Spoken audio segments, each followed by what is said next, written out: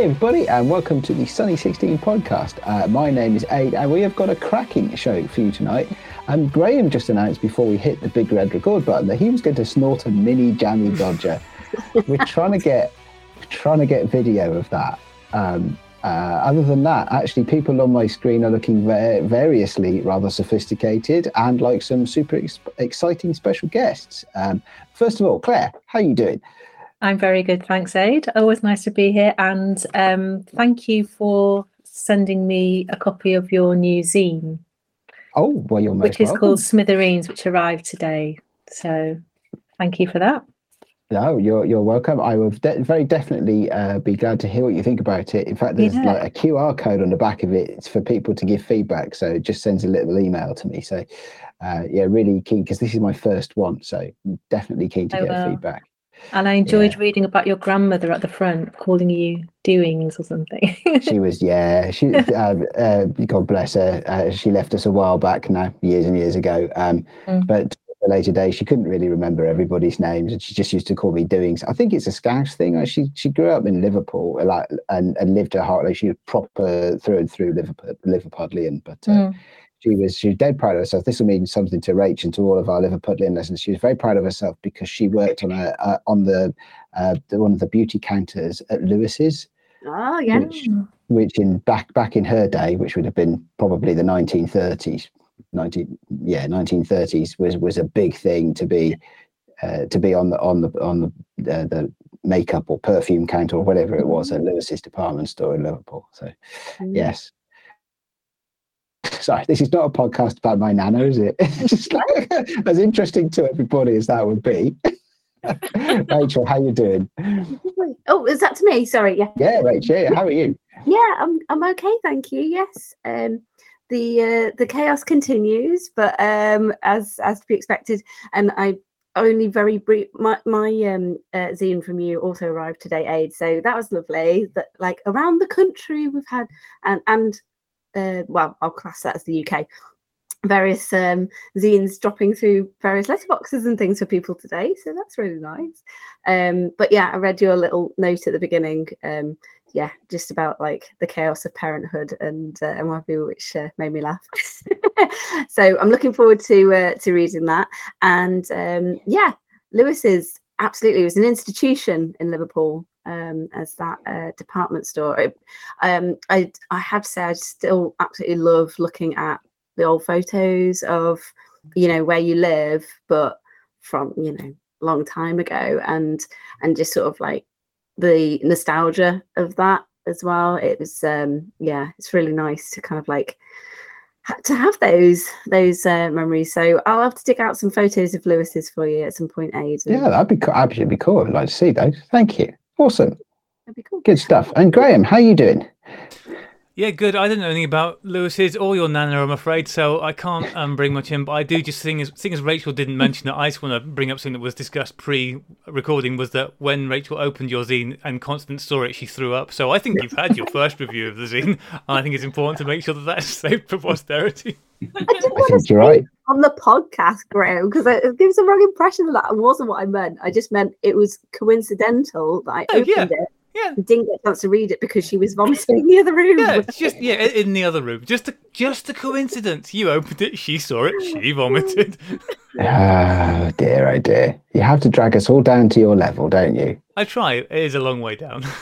It is a long way down, but I will throw you a line, and I will give you a chance to redeem yourself by introducing our super special guests. We do. We were just saying that we may have slightly missed our 6th birthday celebration, but this is a party show, because boy have we got a full house this evening, because joining us for this show 289, I mentioned only because I looked it up beforehand, so we need to use that, is the power couple of the analog photography community. It is Alicia Barnes and Dan Giannopoulos from Lensfair. Welcome to the show, guys. Oh, yes. Very much welcome. Thanks for the intro. Thank you. we feel very flattered. We've never been referred to as a power couple before. Oh, you absolutely are. You absolutely are. I mean, one, individually powerful, but as a pair, you're like one of those what's the word I'm grasping? One of those Japanese robots that join together and make a bigger, more powerful robot. Oh, But it's like- is it a Gundam? Are we like a Gundam? Something like that. I was thinking Transformer. Is that what you meant, No, Graham? Power Rangers. They are. Listen, Oh. we're getting Oh. sidetracked. Awesome. God, I'm showing my age now. I was like, Transformers, definitely Transformers, but yeah. So, Aid and I were lucky enough to meet up with you guys at the Analog Spotlight. You were there, you had a stall, and this was the first chance that I'd got to speak to you. Lens Fair. So, some of our listeners might not know what Lens Fair is or who you are. So, I suppose probably the best thing to do is start with the who you are. So, I don't know which one of you wants to go first, but give us a bit of your background. Who we are individually. Yeah, Or who we are in individually first, yeah. Okay, well, I'm Alicia, so co-owner of Lens Fair. I have a history of photography. So I started film photography when I was really young. I was handed down a film camera from like a family friend, and I've just been doing it ever since, even when it kind of went out of style, and then has now kind of flooded back into popularity. And then together we went to university together. We studied photojournalism. And then a few years later, well, many years later, I guess. Yeah. It has been like since we left uni. It's been a while. It's a long time ago. Yeah. We then Yeah. started Lens Fair just as out of the love of film photography, just seeing that resurgence and wanting to supply quality film cameras to people. I love Yeah. the description on your website. You said you've had an ADHD vocational CV. yeah, definitely. I've kind of like I've done a bit of everything, like everything from sort of like corporate work to various different jobs within like creative industries, like kind of working on in film, in like the art department, set design and stuff like that, and music videos, and helping Dan out with his professional work as well. Yeah. She often does my editing for me because I'm pretty useless at it, selecting images. I'm not so good at that part of it. And so kind of like I feel like I'm like one of those jack of all trades, master of none. sort of thing. It's called a portfolio career. There you go. Exactly. That's the one. So, It means that you've got all of these leaves to your portfolio, and that's awesome. definitely. And Dan, since university, what have you been doing? Well, so we met at university back in, we graduated in 2009. I started, well, everyone at our university on our course, they kind of, except for a kind of core group of people, wanted to be music photographers. At the time, it was like the big thing. It's like you wanted doing a photojournalism degree to get into music photography. Not me. And Alicia and I weren't interested. We were kind of interested in Documentary. pure documentary photography, and then straight out of university ended up getting a job as a gig photographer for a couple of years, which actually turned out to be really good kind of experience, like working to deadlines, and ruined my enjoyment of music for many years.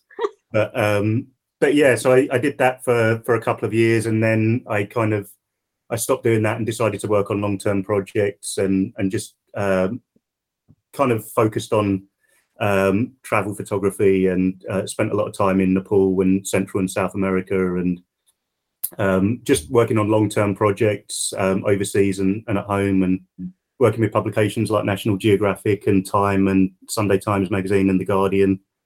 And then Alicia and I went traveling to Central America back in 2017, 2018. Oh, is it that one? Yeah. The one back now. Yeah. And then we came back here briefly. Well, the idea was to come back briefly, and we ended up kind of staying in Nottingham, and then lockdown hit, and the photography work dried up, and it just coincided with us deciding that we wanted to.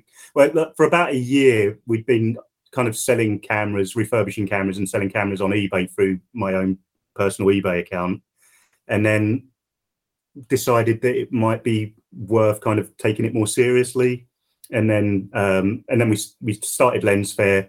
We planned our launch. It was like going to be a big kind of launch with a website and everything on the beginning of April 2020, and then it was lockdown. Yeah. And then we were like, this is a really, really big mistake. Yeah. But it actually turned out to be really, really beneficial to us in the end. And we were selling dozens of cameras like a day from the get-go, and yeah, and it just kind of went from strength to strength, really.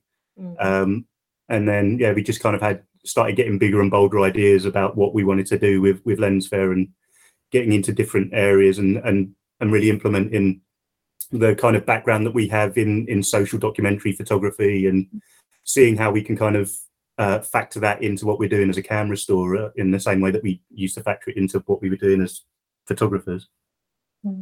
Yeah, it's one of those things, isn't it, that you think, oh, you plan to start a business in spring of 2020, what a nightmare. But actually, the only thing people can be doing in spring of 2020 is looking at their computer screen and going, I want something and I can't go anywhere. So I guess kind of perfect in some ways. What luck we had a global pandemic. Yeah, it's like lots of people getting paid to stay at home and picking up hobbies that they got nothing to do. They want to get back into film photography, or they want to take up a new hobby, and we just so happened to be there at the right time for a lot of people. It was actually really fortuitous. Is that the right word? Yeah, I think so. Yeah, so like it just sort of like coincided with like Dan was saying, everyone just sort of thinking, what should I do with my time?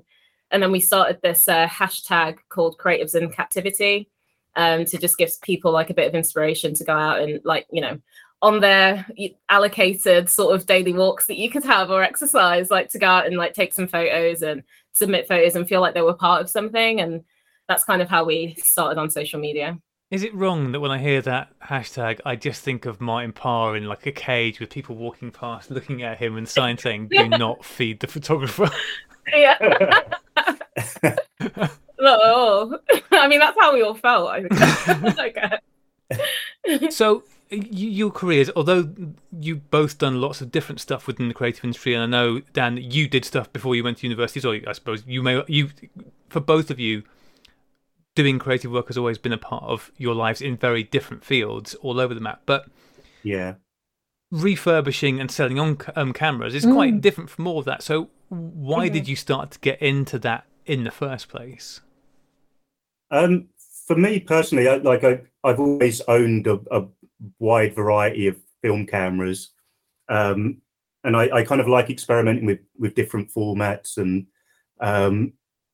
I've always kind of, they've broken and I've always had to repair them, and I guess over time, like over the years, you kind of think, I've kind of got pretty good at repairing these cameras, and then there was the resurgence in film photography, and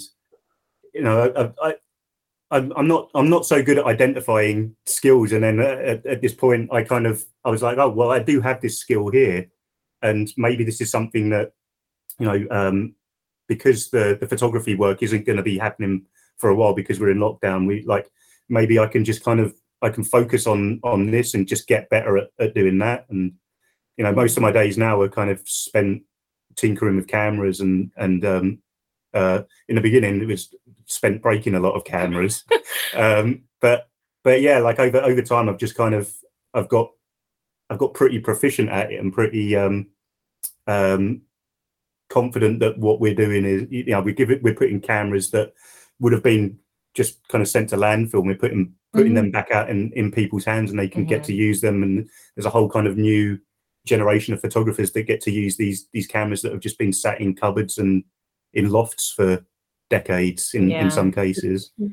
Yeah, I mean, the whole camera thing, just to add on to what Dan was saying, it definitely started with him. So he's always been a bit of a sort of boot sale person, picking up cameras constantly, and he was saying we had this large collection at home, and tinkering with them and fixing them and stuff. And then when we decided, okay, the eBay thing was going well, let's turn it into a proper business, it felt like a natural progression for that to happen.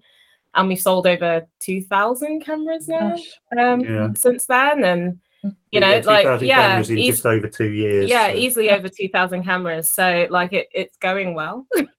Okay. And, So do you source? Do you actually source the cameras? Is that what you do? Source them and then refurbish them and sell them, or do people also send their cameras to you for repairs, or is it? Well, we get people asking us all the time, and it's just we don't. It's literally just the two of us running the business for the past 2 years, and it's like we actually say this all the time. It's like it gets really busy and like quite stressful and at times, and it's like we have to kind of tell ourselves these are kind of good problems in the grand scheme of things. They're good problems to have, like that you're busy with this stuff, but we're constantly having to kind of say to people, we can repair the cameras for you, but we just don't have the capacity to do it. We're just too busy, like with our own stuff at the moment to be able to do that. But it's definitely part of our. We're moving into a new office space soon. It's been a long time coming. We've been kind of going back and forth to get into the place, but once we do that, it's just kind of going to open up the doors for us to be able to do those sorts of things. But yeah, like that isn't something we do yet, but we definitely want to be doing that. Yeah, definitely on the horizon. We were actually talking to PPP cameras when we were at the Analog Spotlight, and we were talking about that sort of thing. And he was just like, yeah, like 100%. I understand why it's not something that you offer separately yet, because it's a whole other business on top of what you're already doing. So until we can actually get some help in, I think like at the moment it will just be repairing our own cameras for sale. And then at some point we will invite people to send those into us and start doing repairs as well. How are you managing to keep the supply of cameras coming in? Because I mean, there've been so many conversations over the years about it's getting harder to get hold of them, getting harder to get hold of a good price, and they're all being sucked up by people who are out on the look for them everywhere. How are you guys managing to keep a good flow of stock coming through? Well, it's definitely difficult, and especially since I feel like so we were doing it a little bit beforehand before we became Lensphere the business, but we definitely noticed like over towards the end of 2020, like it was just really difficult to start getting hold of cameras for a cheap price, especially because we couldn't go to boot sales anymore. There were no auctions to go to. Like all of our sort of like main sources were inaccessible. So like one of the things, like fortunately for us, because we've got Dan and also he's teaching me, is that we can buy things that are spares and repair, that we can actually fix. So that means that we can get them cheaper, fix them up, and then still sell them for a reasonable price and get cameras in that way. So that's been one of the things, but that does kind of limit our turnover in a sense, because again, there's only two of us, so we can have a certain amount of stock because we're also having to work on things as well. So we're not one of those that has like hundreds and hundreds of cameras in yet.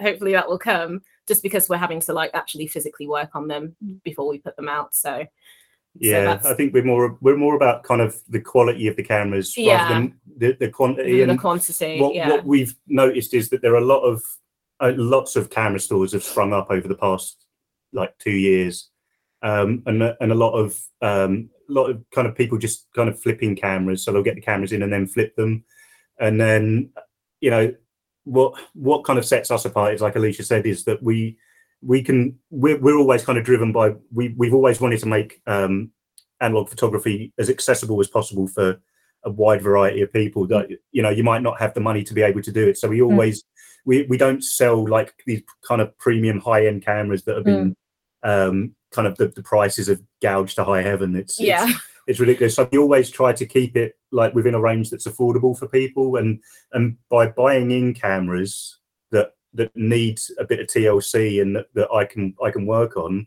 it means that we can kind of get them in a lot cheaper and keep the sell-on price a lot lower than other stores. So we kind of really prided ourselves on being able to do that. But and it's more friendly. They're not going to landfill, are they? They're actually exactly. That's the other thing as well. So we're actually like genuinely rescuing cameras and rehoming them. So So it's a real skill, because I wouldn't know where to begin to repair a camera, and I've had loads that have broken. So on average, I mean, I'm imagining it takes quite many hours, is it, to work on a camera? So it must be quite time consuming to repair just one camera? It can be. I think like we've kind of gotten to the point now where when we're looking at the descriptions of things, like particularly if we're getting something that spares and repair, like usually people will say what the actual fault is.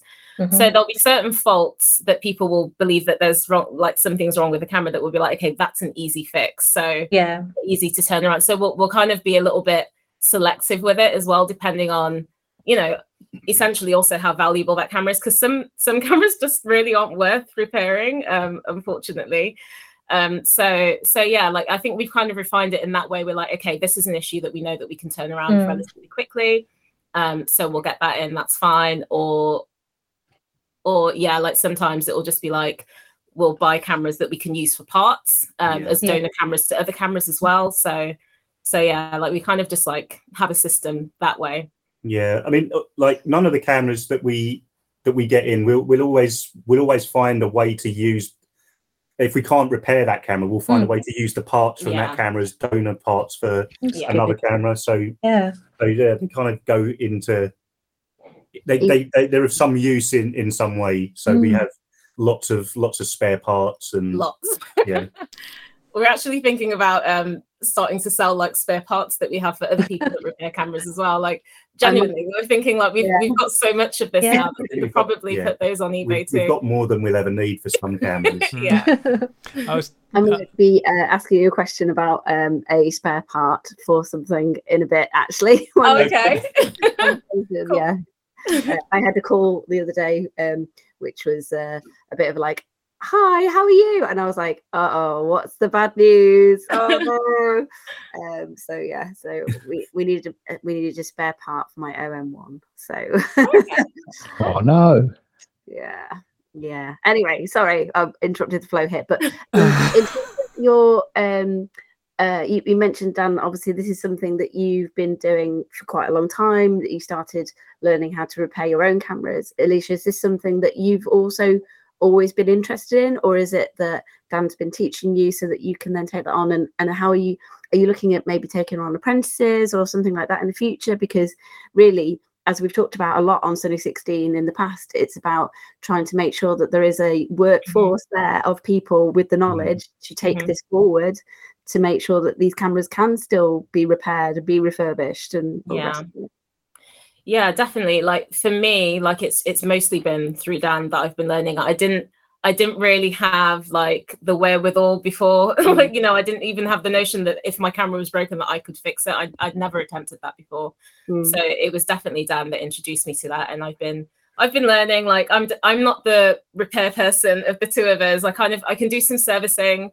I know my way around Olympus trip like for a fair bit, because that's like an easy one. And like in terms of apprentices, like we've definitely thought that when we do move into our business premises, that and we start getting some help in that'll be one of the things that we do 100%, because we agree it's really important to kind of keep that knowledge going. And I think that I mean, I guess it depends who you talk to, but I feel like a lot of people that repair cameras are quite guarded about their process and like what they do. And I understand, because I guess like part of it is that they want people to come to them, obviously.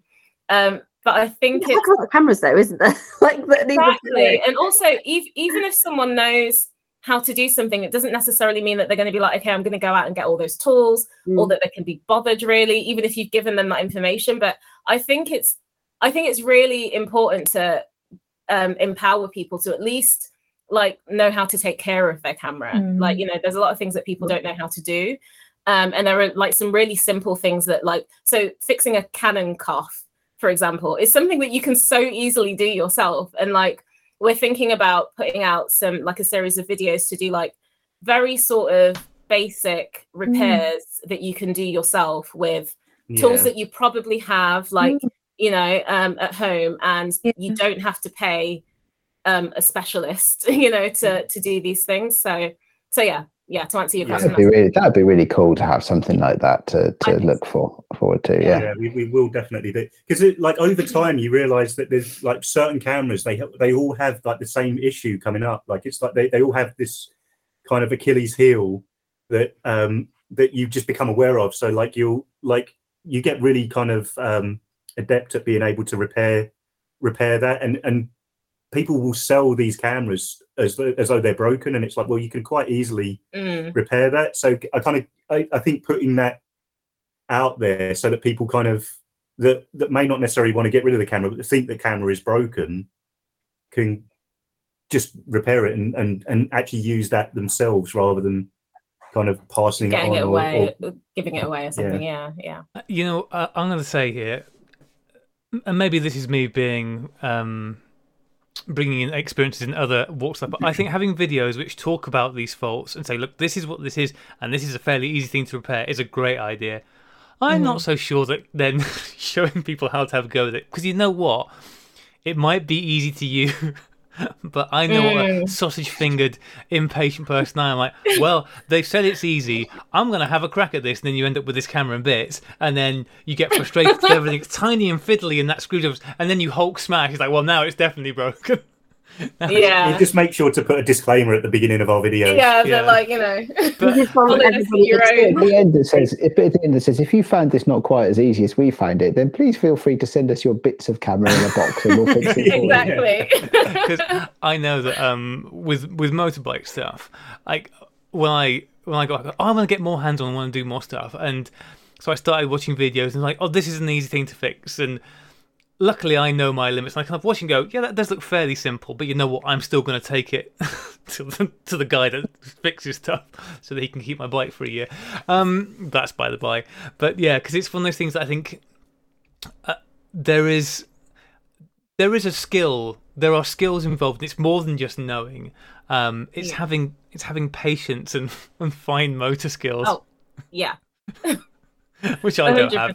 That's the first lesson that I'm trying to teach Alicia with regards to repairing cameras. Yeah, how's that going? He definitely doesn't have the patience for a lot of the jobs at the moment. No, that's not my forte. Like Dan is definitely kind of like almost in a semi-autistic level, kind of like I've not you been know, very diagnosed. like Yeah, but like, you know, very sort of like detail, like with things like that, like hands-on with that sort of thing. But like, no, I do enjoy it, and I think maybe like people could get started by if it's something that you were interested in, then even if you just go on eBay, get a camera that is spares or repairs, just try taking things apart. Like that's the way that you learn how to put them together again. Just like give it a go, and then taking it apart real easy. I could give you a really long list of the stuff that I've taken apart.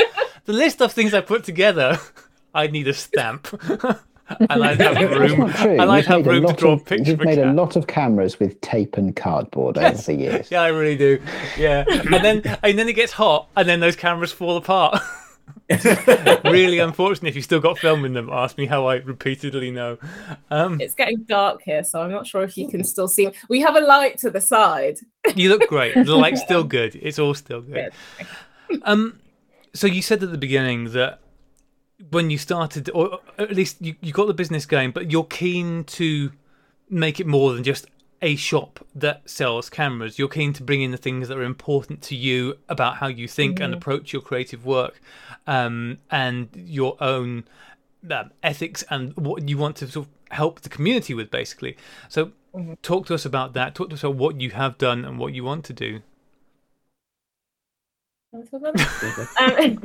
Yeah, so like one of the reasons why we started Lensphere was to I guess kind of bring a focus on diversity, or the lack of diversity within film. Now I know that that's something that's obviously been spoken about a lot more in recent years, but like when we started it, that wasn't a trending topic at the time.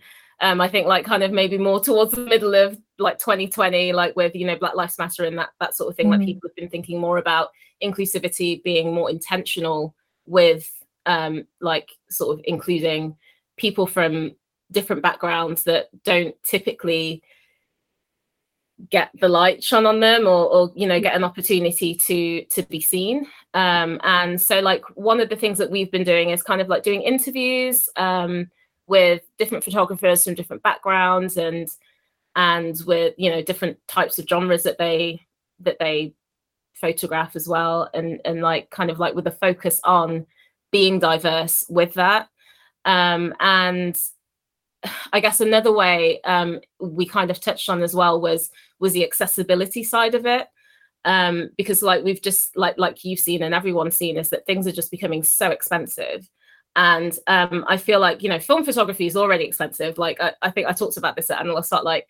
Prices are going up, film prices are going up, camera prices are going up, and it's kind of becoming one of those things that almost by default, if you are from a certain section of society, then you can't pick this hobby up because you just simply can't afford it as much as you may even want to. Or maybe even people that have this hobby for a while are kind of getting priced out of participating in it. And so one of the things that like we want to try and do is to I guess level that playing field and, you know, make it as accessible as possible, like by buying cameras that are broken, fixing them up and selling them at an affordable price, as opposed to getting them and then, you know what I mean, like having to kind of bring our prices up as well because we've had to get them in so expensive. Am I saying that right? Yeah, you know what I mean, you know what I'm getting at, like, so because we can get them so cheap, it means that we can sell them on affordably, essentially, is what I'm saying. So that's like one of the ways. And like, yeah, being involved in things like Analog Spotlight as well, that was really important to me, like what they're aiming to achieve with everything. And so yeah, just like we're trying to get involved in all of those sorts of initiatives and help do what we can to promote that. I think from the outset as well, it was just we wanted to do things. So we very early on in setting up the business, we started talking to organisations about ways that we can kind of support emerging photographers and artists with like some sort of fund that people could donate money to, like, or that we could take a portion of the camera sales. And we did stuff like charity work. So we would donate in a given month. We would donate. What was it, like 10% of our sales to a selected charity, and then we wanted to support individual artists to be able to, you know, do workshops and portfolio reviews, because my own personal experience of coming out of uni and trying to kind of forge a career as a photographer was incredibly difficult, coming from a lower income background, like having to hold down a full-time job and do the work. And straight out of university, I was offered an internship with Magnum Photos in New York, and it was like when I was offered the internship, it was like one of the greatest moments. It's like my career is going to kind of take off, and then I realised the inherent costs in being able to do something like that. And even if it was to do an internship at Magnum Photos in London, which is where I was born and raised, it wasn't something that was feasible for me to be able to do it. Like it would have, like, to work there full time, it's just like how are you able to do something like that and when support, you don't have the means? You have to support yourself. Of someone else being able to support you, and then in that respect, it always seems to be people that come from moneyed backgrounds that are able to kind of get ahead. And then it's like, well, you know, people from lower income backgrounds they still have stuff to say. They're still creative, and they still have there's still some worth in what they're trying to create. And that's always played on my mind, is the fact that I wasn't able to do that because there wasn't that support network for me at the time. And that's something that we really want to start implementing. And so we actually, very early on, we actually spoke with Magnum about the idea of us like subsidizing places on their workshops, because like a typical Magnum workshop with one of their photographers for 7 days is about £2,500, and it's like, for a 7-day workshop, that's a lot of money. And they do a partnership with a photo institute in Paris that is a year-long program that's, I think, is £35,000, and it's like how does anyone that doesn't come from a wealthy background do something like that? I mean, we're not saying that we're in a position to be able to fund someone's tuition for a year. This thing, but in our little way, we can kind of help people get to portfolio reviews, which can be expensive. And or like, you know, there's lots of like community dark rooms and things that put on like, you know, different like, you know, sessions and things like that we could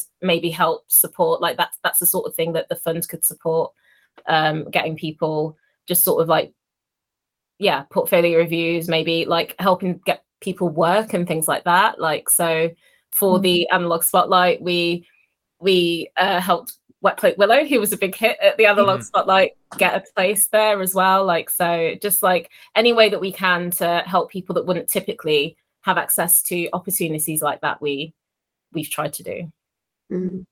Alicia, I'm sorry, I wasn't able to be at the Analog Spotlight in person, but were you on the panel there as well? I was.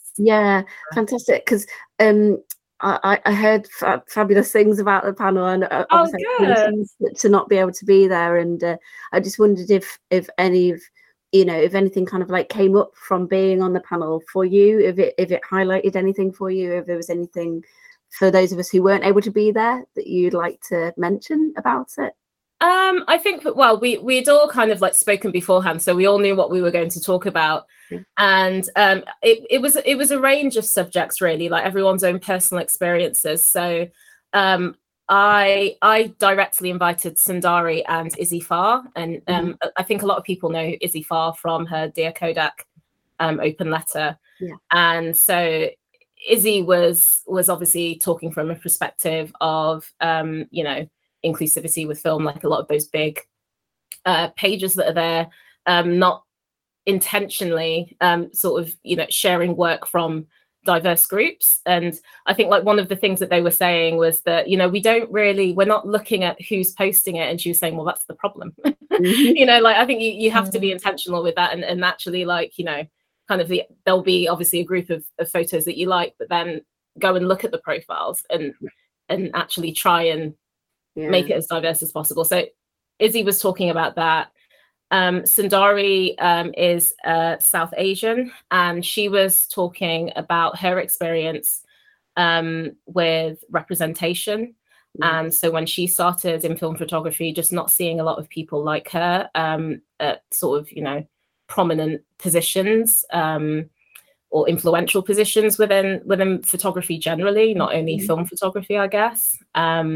We had Rob from London Camera Project on there as well, because Izzy actually suggested this. She was saying like, it can't just be women here talking about what needs to happen. We need to have diversity on our panel also. So Rob was talking about his experience with his photo walks, and I guess like maybe Rob was more so like kind of posing the question about how, like what should you do to try and attract diversity, and like what are the things that like he could do with proactively without seeming like he's virtue signaling, because I know that's something that people are concerned about as well. And we had Cameras by Max, who is a non-binary person, talking about basically just kind of putting out there that they are a what's the word? Like, well, just like an LGBT like business, and then that kind of in and of itself, I guess, kind of makes them seem more open, and kind of like invites more people from those backgrounds directly. So it was like a mixed bag of kind of conversations. I feel like we hit everything, and it probably wasn't long enough for everyone to really talk in depth about their own personal experience with everything, but it was definitely really well received, and we'd love to do something like that again, where we could each like sort of talk about individual things. Having been in the audience for that one, it was brilliant, right? It was a brilliant conversation.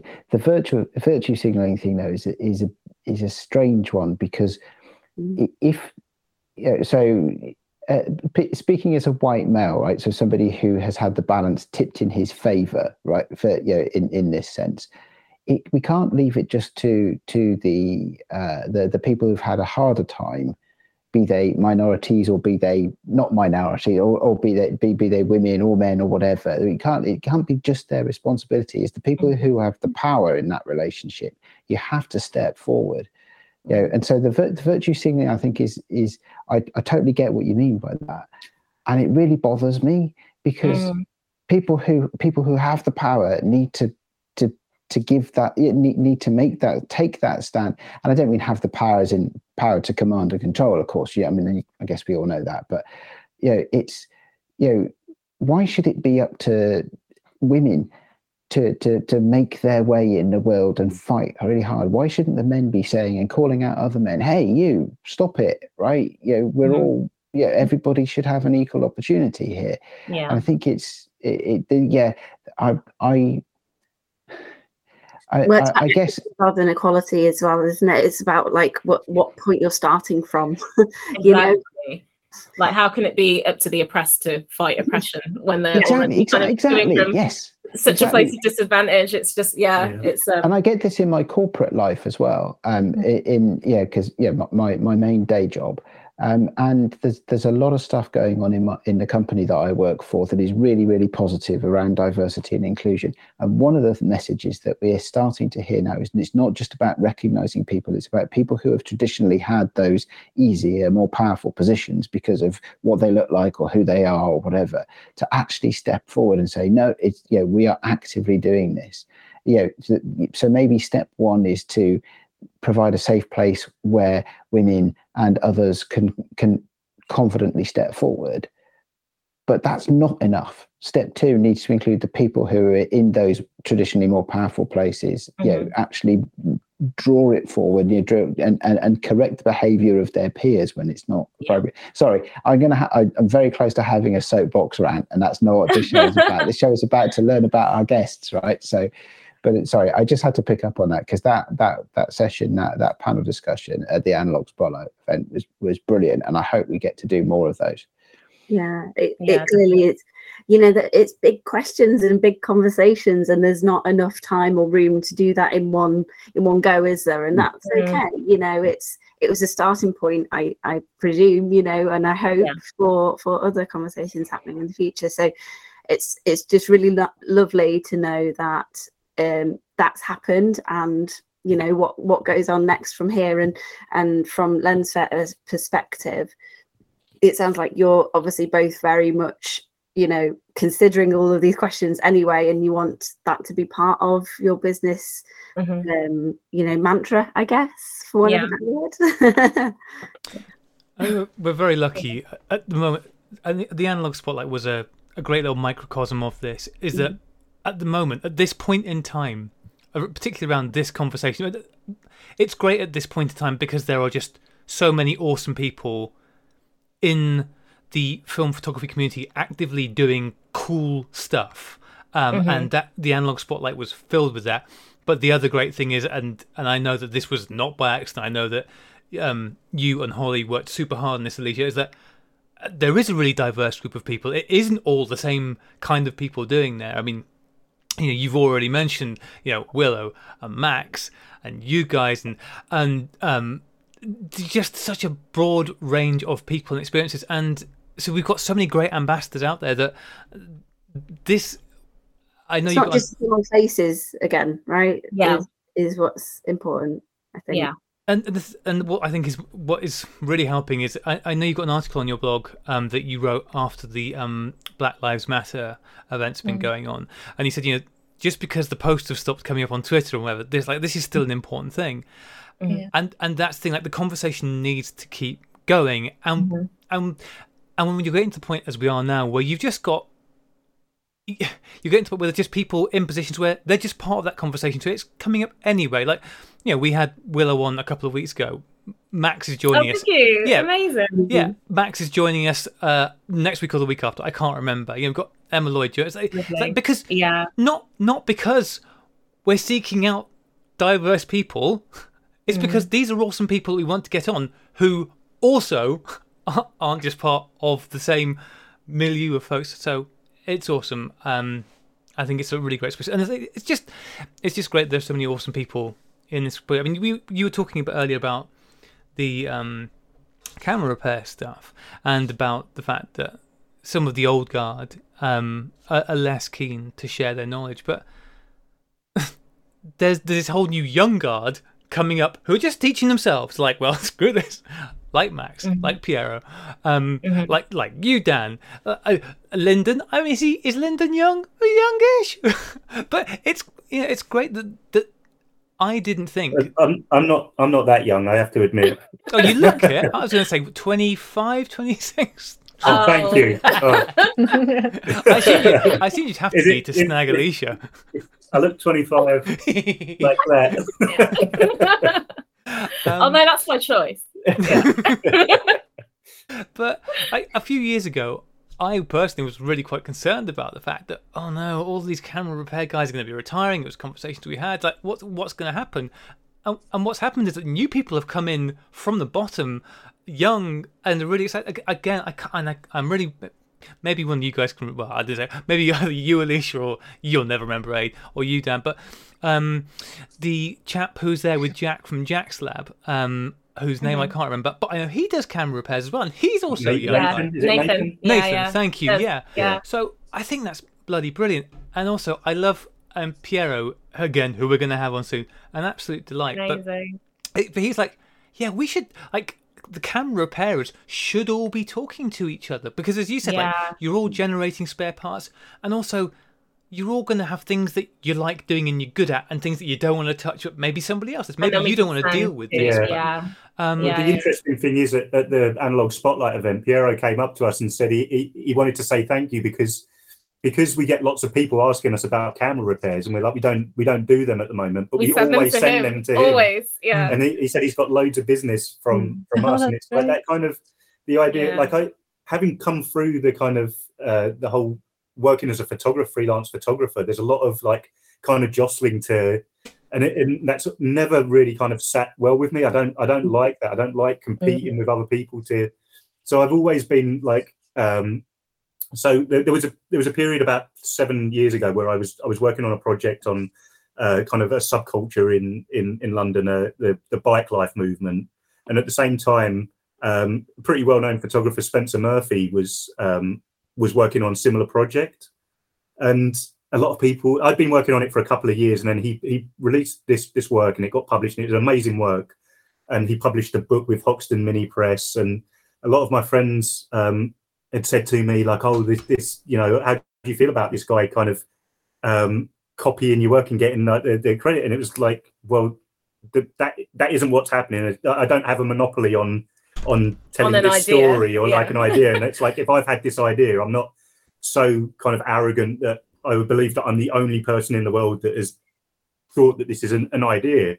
And there was always this kind of like feeling of like you're competing with this person because they're working on a similar project. And I kind of went the other way, and he had an exhibition, and I went to the launch of the exhibition, and I bought his book, and like and it actually kind of built a kind of like a friendship, mostly over kind of Instagram, and it got to the point where in lockdown, like I was sharing my contacts with him so that he could get some work published, and then he did an interview with us for our blog, and and a lot of people kind of throw around terms of like, we're stronger together, and they don't actually mean it, and we've always kind of like we kind of keep it close to our chest, but we're always in that mind of like, like there's especially with the cameras, there's so many cameras, and there's so many people that want to buy cameras. It's like, there's room for everyone to be able to kind of work within this area, and everyone to kind of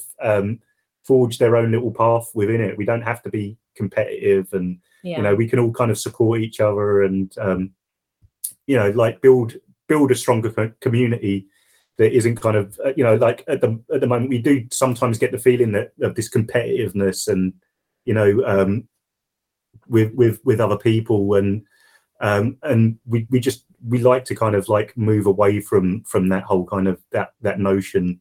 I think personally, like we want to be part of a bigger community and help to grow that community. We want to be friends with everyone, basically. Like we just like, it's so much nicer to have friends than it is to like kind of feel like you're at odds with each other. And then there's people like Hamish, 35MMC, and like he's got a side project, the Pixelator, and he has also worked alongside competitors and promoted them as well, and they've collaborated together, and that's exactly the sort of person or people that we are sort of drawn to, like that don't see that as competition and just see it as a contribution rather than competition to like supporting the wider film community, and that's what we're about. So Yeah. That was a very long tangent away from what Piero was saying about, you know, repaiриsts like sticking together. But basically, yeah, 100%. And yeah, but exactly. I mean, that's exactly the same ethos, isn't it? And I mean, as you pointed out, there are an awful lot of people who want to buy cameras. There are an awful lot of cameras out there, but they are in varying shades of repair and disrepair. And I don't think I've spoken to somebody selling cameras, somebody repairing cameras, or somebody selling film, or anything like that, or somebody developing film who are not super busy. Like, there is a lot of desire for this stuff out there. So certainly at the moment, it doesn't need to be competitive in that way, because everyone benefits from just working better together. And I just think it benefits everybody ultimately. And also, I think that you were talking earlier about wanting to support photographers and move things forward and stuff like that. Again, it's easier to do stuff like that if you're collaborating with other small businesses or small to medium businesses, because you can do more, you can have more of an impact, rather than lots of very small fragmentary things trying to do their own thing. You can't get so far. But when people come together, and I think it's a great thing. I really do. I think we're actually pretty lucky as well being in Nottingham, because we've noticed, like, over the past few years, that a really kind of strong photo community just here in the city has kind of sprung up, and that's a lot to do with the photo parlor. What was the photo parlor now is Make It Easy Lab. They partnered up with Take It Easy Lab, and they've really built a strong photo community, and I think we're in a good place here at the moment to kind of help to push that along, push things forward, and start innovating and doing and lots more stuff with them. There's a really strong creative community generally, and the place that we're about to move into, hopefully very soon, is in an area of Nottingham that's known as the Creative Quarter. And so there's just lots of creative businesses, and they all support each other. It's just such a just lovely environment to be part of, and we can't wait to join it so we can be part of it as well. And definitely, it's just hopefully there'll be more of that to come. I feel we've had a lot of good high-minded discussion here, and so I feel that we need to shift it down to it we don't very often do here, which is some gear talk, because you sell cameras. It seems appropriate. I thought you were going to go back to the Jammy Dodger. Introduce the Jammy Dodger. I already ate my Jammy Dodger. So small in my life. It's a micro. It's pathetic. Dodger. It's absolutely pathetic. But I did eat it. Listen, brief Jammy Dodger tangent. It says on here only 87 calories. That's not an achievement. If you make something tiny, of course it's only got very few calories in it. It's not worth eating. You need anyway. Listen, Jammy Dodgers. Also, I think they might be knockoff because they're called Jammy Wheels. Maybe look. Anyway, that doesn't sound right. That doesn't sound Jammy right. Wheels. Have you got another packet of Wagon Dodgers? Yeah, I've got a packet of Wagon Dodgers. Yeah. Jammy Wheels is something that maybe Lensfair have to deal with. I mean, they're probably small enough to use as a cog in some of your cameras. So let's talk about cameras. So first off, let's have the sales pitch. Why should people come to Lensfair and buy a camera from you rather than going on eBay and trying to find something there? Because it will work. That's a pretty strong pitch. We guarantee that it will work. Because you're guaranteed to have a camera that has been lovingly restored as if we were to use it ourselves, and we provide excellent customer service, ongoing service and support as well. We often sell to people that are beginners, and so we get lots of follow-up questions about how to use things, and even months later, anyone's welcome to come back and ask us questions. We do videos as well to support people and physically show them how to use things. And so it doesn't just end with buying a camera from us. You do get ongoing support from us. We have a good returns guarantee as well if anything should ever go wrong. So in any eventuality, you'll be happy buying a camera from us. Was that a sales pitch? I'm not very pretty I'm darn not very good at that. That's pretty good. No, I like that a lot, actually. Yeah, I might borrow some of that if I may. You've also got some very funky reskinned cameras as well. So you got some really pretty cameras there that you've reskinned. Thank you. So that's down to Alicia. She does the reskinning. Yeah. I do the repairs. She does the reskinning. She picks the colours, and she's got a bit more adventurous recently. We've got like Daisy print ones, and what was the holographic? Holographic ones, and loads more. Yeah. There's a watermelon one that we're working on at the Oh, moment. the tiger print, that kind of thing. Yeah, leopard print. Yeah. We've got lots. So we're kind of like broadening that the variety all the time. So we just kind of Yes, that's the thing. Like, never mind saying, okay, well, we might look to start repairing other people's camera. No. There's people do that. I want to be able to send my cameras. I want to send all my cameras to you to get them reskinned into various animal prints and stuff like that, because that would be a service I think would be well worth paying for, to make them all look fabulous.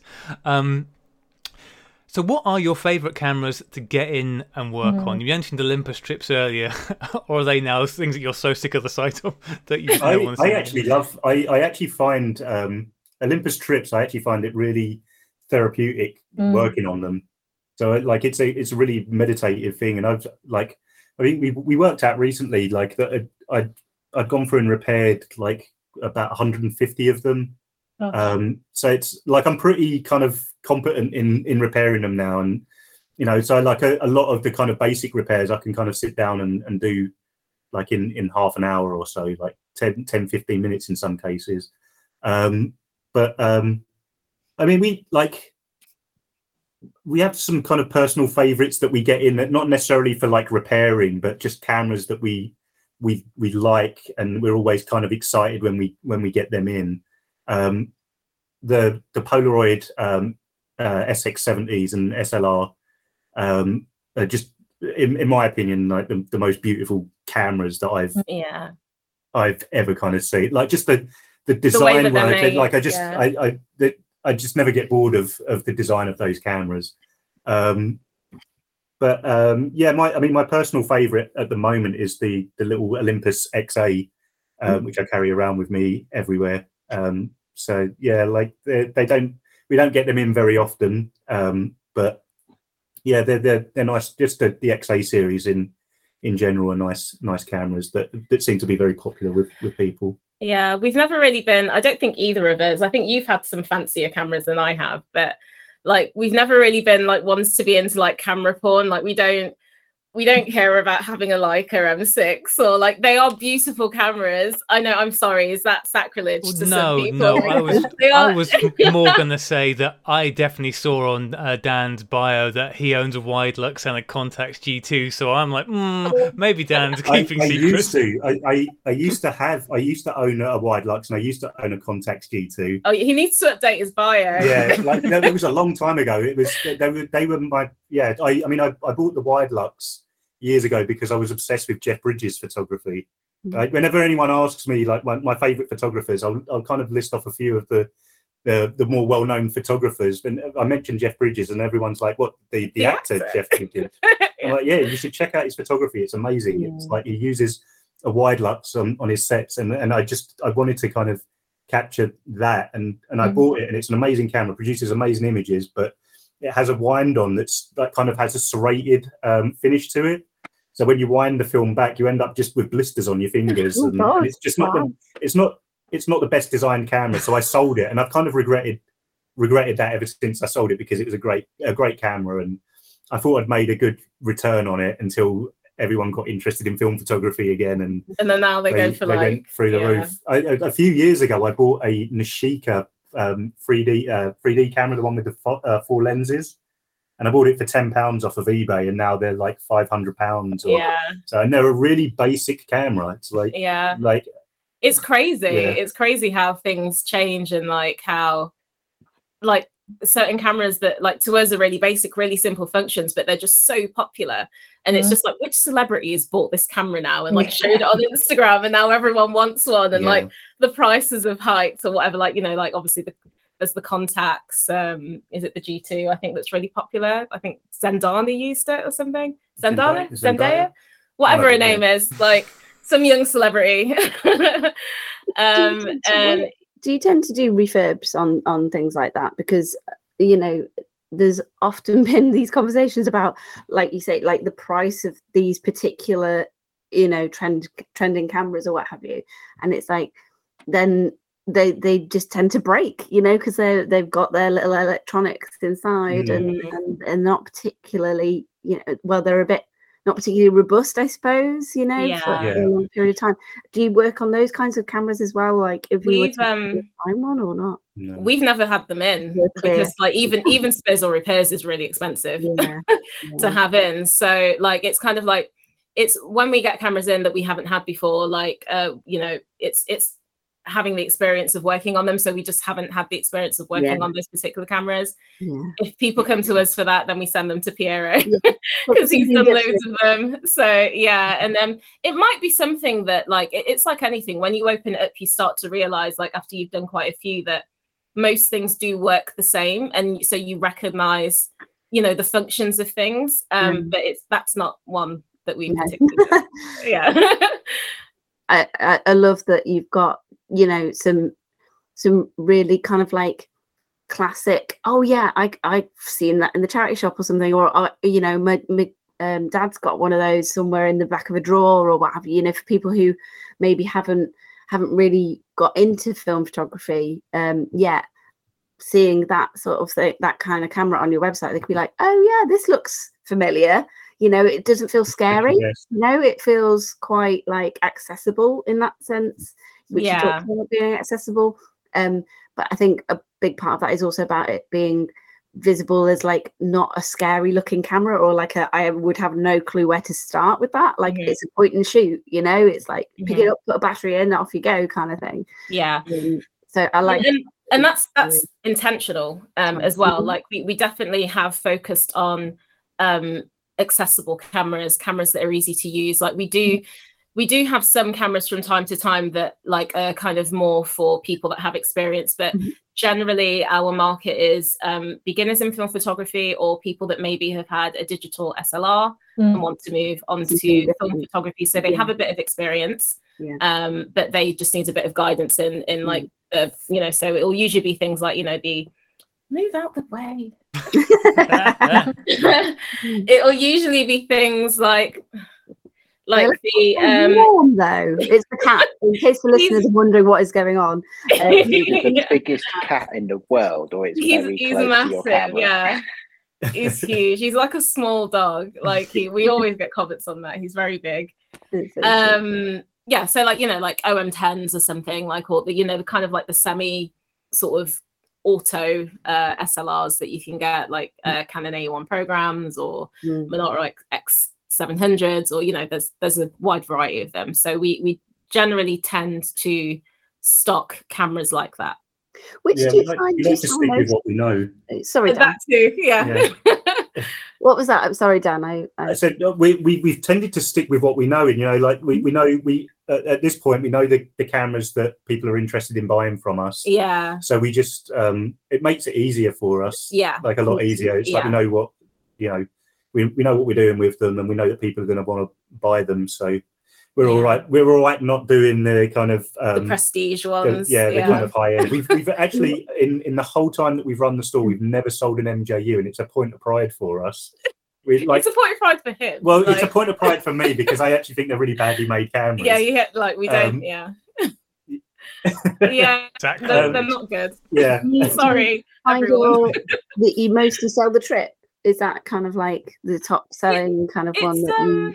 Or is it just that's one that you really like and you've got quite a few of? Yeah, like they're just really easy to get in. It's kind of, it started being dictated by what people wanted from us more. So when we started stocking that particular camera, like we just noticed that they would never hang around for very long. And also the Olympus Trip is one of the easiest cameras to repair as well. For anyone that wants to really get into that sort of thing, it would definitely be the first one that we gave someone, if we had an apprentice, that we'd have them work on. And yeah, it's just kind of happens like that it's one of those things, like Dan says, like we stick to what we know, and also because there are only two of us, to make it easy on ourselves, we get the ones that we know that we can easily and quickly turn around. So get them back out and shooting again, isn't it? Really? Yeah. Exactly. With the Olympus Trip, the thing that I've got on the Olympus Trip, it's not out on the shelf, and the reason it's not out on the shelf is because of that selenium meter, and that's always the thing that worries me about not just the Olympus Trip, but a lot of those 50s, 60s cameras that have got selenium meters. If they burn out, or if they wear out, because that's what happens, isn't it? If they're just left out in the light for a long time, the selenium meter just conks out, and because the Trip is an automatic camera, is there anything that can be done about that? Is that something that can be repaired, or is it a case of, okay, well, this one's got a duff selenium meter, so we were actually we're gonna post a video soon, like just a brief video of, like, we at this point we have so many Olympus Trip parts, and we have lots of the selenium cells, and I've like taken them off of cameras that are faulty in other ways, and there's a lot of soldering and piecing cameras together and making little Frankenstein trips, I guess.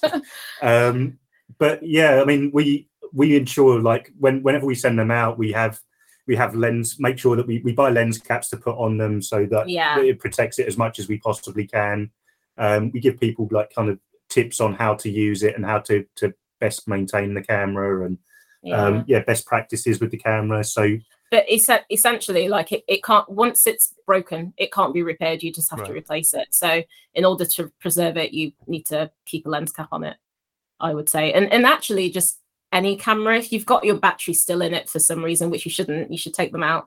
You should take them out of the camera just to avoid battery leakage and all that kind of stuff.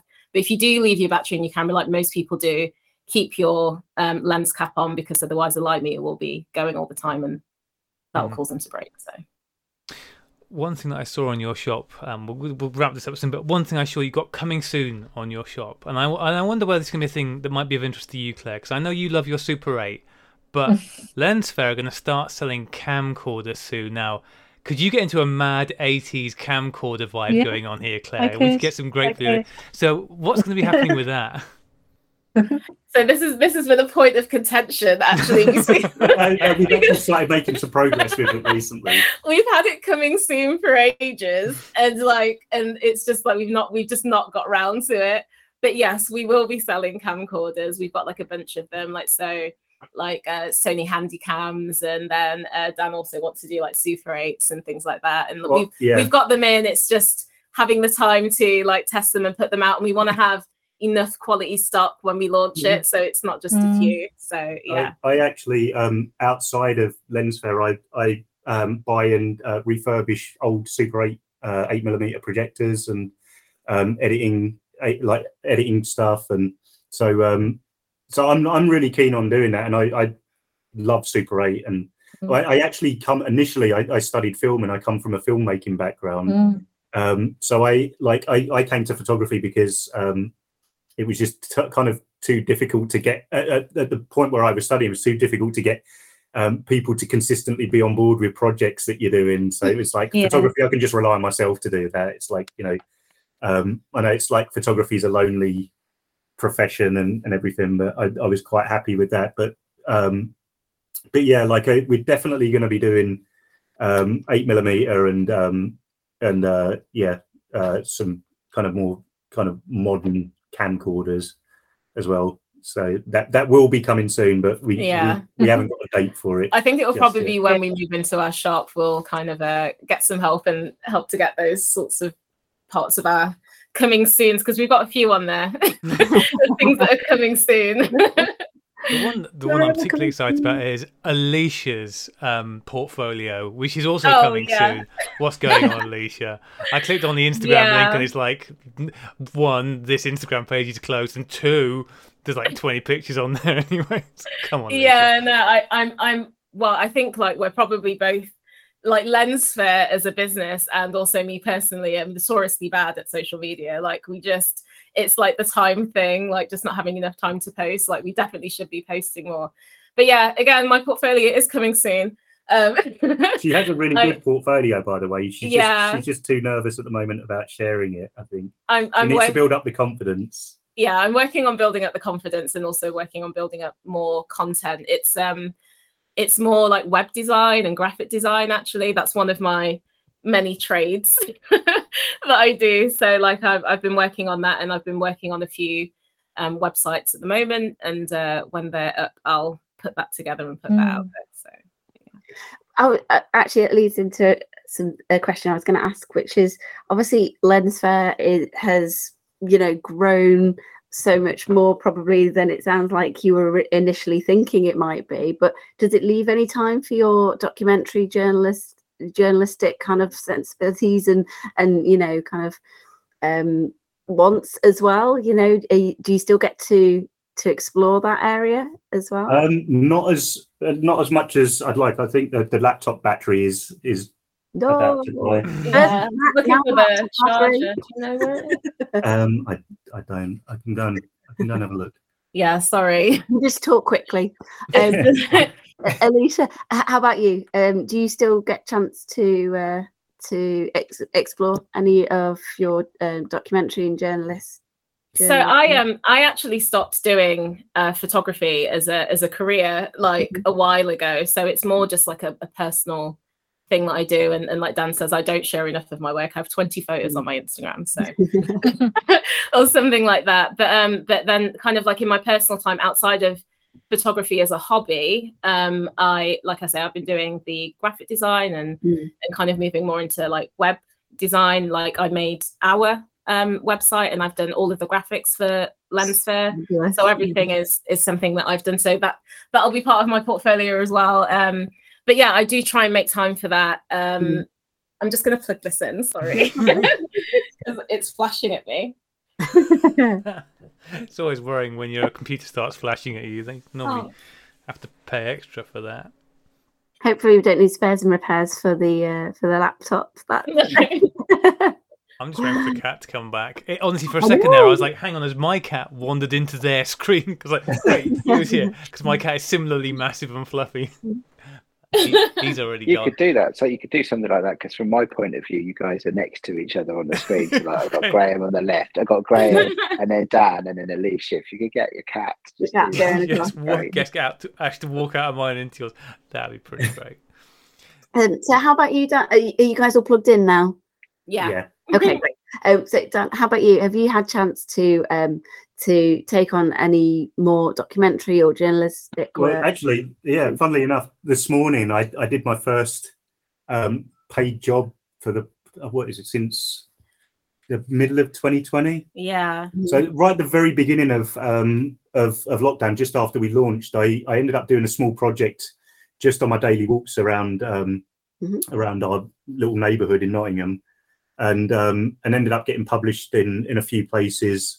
From that, so I went around and did a massive collage of gloves that were just found within a 1 mile radius of our house, and then so that was the last paid work that I did, and then we just kind of went all in with Lensfair. And then today I did a small job just over in Leicester that was photographing a stone printing workshop. So it's not the sort of stuff that I'd normally be doing, but I'm kind of happy just to get out and be shooting again. And it was actually just a really nice morning, and getting to see this process of kind of like ancient craft of stone printing was how does that work?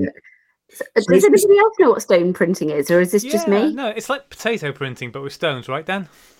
Yeah, sort of. It's basically as far as I can work out, you etch into a stone or do a drawing into like a smoothed off slab of stone, and then you etch into it with acid, and then you put ink in that, and then you put paper on top of that, and then you run it through a press, and it's just like a printing process. But yeah, it's like a kind of like a traditional craft that the Leicester Print Workshop, they're trying to kind of pass it on from generation to generation, keep that whole process alive, I guess. So, and it was shot on film as well. So they want it specifically to be shot on black and white film. So nice. So it was fun. Yeah. Did they approach you with that then, Dan, or are you? Is that the sort of project that you go out to find?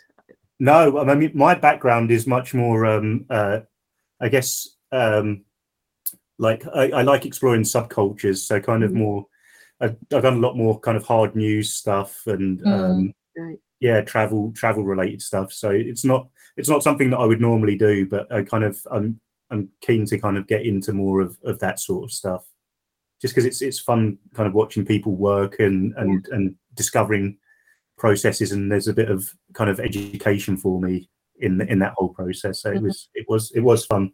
I enjoyed it. And I guess if lockdown has taught us anything, then it's probably important to diversify as much as possible, and get more into commercial work and things. So yeah, I thought it sounded really interesting. Yeah. It did. It sounds cool. It sounds very cool. We should probably start to wrap up, I think. It's been a while. The cat's definitely expressed it's been a really interesting conversation. Oh, wow, yeah. Right, time flies when you're having fun. But I have to say, the listeners won't be aware of this, but I apologise to everybody on this podcast for all the domestic chaos I've had. I've had to move rooms.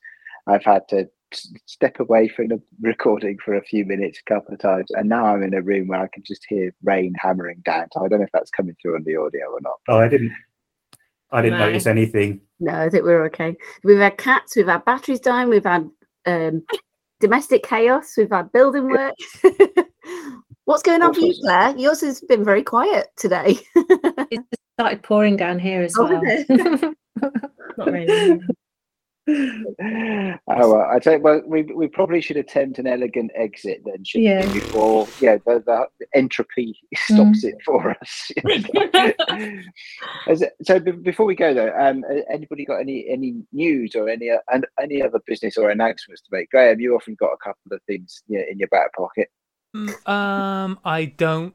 Let me just think very quickly. I mean, listen, you asked me. I'm always going to think of some things. First off, I want to say, just gonna give another shout out about this because we only got one in last time from the wonderful Mike Gutterman. If anybody wants to do a little intro recording for our Sunny 16 Presents shows, that would be great, because at the beginning of every Sunny 16 Presents, we have our little logo bit. So all you have to do, you can do this on your phone. It's not hard. Just record yourself saying Sunny 16 Presents. Do it sort of 3 times. We've got 3 different takes, and email it in to us at sunny16podcast@gmail.com. And also on the Sunny 16 Presents theme, I think hopefully next week we are going to have joining us Emma Lloyd and Alex Heron, who announced on Tinternets recently that they are going to be bringing the Grainsplaining podcast to the Sunny 16 family of podcasts. This will be a new show that's going out on Sunny 16 Presents. I don't know what to tell you to expect other than probably a degree of chaos. I think it's going to be fabulous. So they're going to join us next week to talk about what they're going to be doing, but 2 fabulous people. It's going to be great. And how often it's going to come out and stuff like that, I don't know. But you know what? You're just lucky to have him when it gets here. So look forward to that. I think that's it. Yeah. Well, I think that's it. Okay, well, there we go. All right, well, so let's take it out then. We have been the Sunny 16 podcast. Thank you very much to our special guests, Alicia, Dan. Have you enjoyed yourself, guys? We have. We've had a great time. Thank you so much for inviting us. It's been a pleasure speaking with you. I've just noticed a really nice sunset in the background of our shot now. So you're gonna have to go and get a camera to take a picture of that. Really nice. Well, before you rush off, can you remind our listeners once again where people can come to see Lensfair stuff and other things that you'd be interested in sharing with them? So our website is www.lensfair.com. And we are at Lensfair on Instagram and Facebook and just everywhere. Everywhere is at Lensfair. We're on Depop and Etsy as well. And it's FAYRE, isn't it? Yes. Yeah. A play on words. Which I love. It's great. Thank you. Thank you. All good. I have to say, having looked at your website again today, I especially like the Daisy camera. That's nice. I like the daisies. Thank you. Definitely good. Cool. All right, well, I tell you what, everybody, it has been an honor and a privilege to present another Sunny 16 for you all. We will play you out now with Rachel's band Rocker. You can get their album Promises I Should Have Kept in all good places on the internet, and in fact, as I often say, it is a yardstick of whether or not it is a good place on the internet if you can find that album there. We'll be back next week with more fun and shenanigans and chaos and technical challenges. Maybe some cats as well. Who knows? Yeah. See you later, folks. Bye-bye. Bye. Bye.